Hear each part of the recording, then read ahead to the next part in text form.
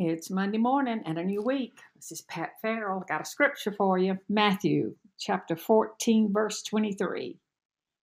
And after he had dismissed the crowds, it's talking about Jesus, he went up on the mountain by himself to pray. And when evening came, he was there alone. I'm going to tell you what, you can learn a lot from Jesus. I mean, reading and just hearing about his holiness, his warnings, compassion, it kind of shows us a way to live our own lives. And one particular style of Jesus was how he would take the time to be alone with God. We can learn from that. So how and where do you spend time alone with God? When do you do it? Because see, life's hurried and haggard and stressful, and we run from one thing to another trying to make it through the day. And when we stop and we be still to pray, then our minds wander, and then can we be quiet enough to listen for his answers?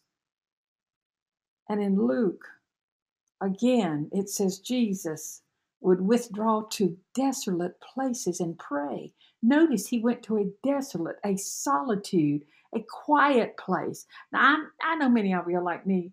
You found yourself in a desolate place in your home, your workplace, and even with your family. And you've either been in one, you're in a desolate place now, or believe me, you're headed into one. None of us escape from the desolate places. So what can we learn from Jesus? He withdrew to a desolate place. He is there with you. He knows desolate places. He understands there's no better place to be with God. Learn from this passage. Withdraw to be with the Lord. He sees you. He knows your situation even better than you do. And he's calling you to follow him so that you'll come out of that place with him right by your side. These are the things that God wants you to know. So slow down and listen. There are warnings and wonders he wants to share with you. You got to be still, as the scripture says, and know that he is God. I know it's hard, and especially if you got little ones, but God will never ask you to do something that you're not able to do. So find that place. You may have to wait till everybody's in bed or get up early in the morning before everybody's feet hits the floor, but it is essential that you find time, a quiet, a solitude place to be with God.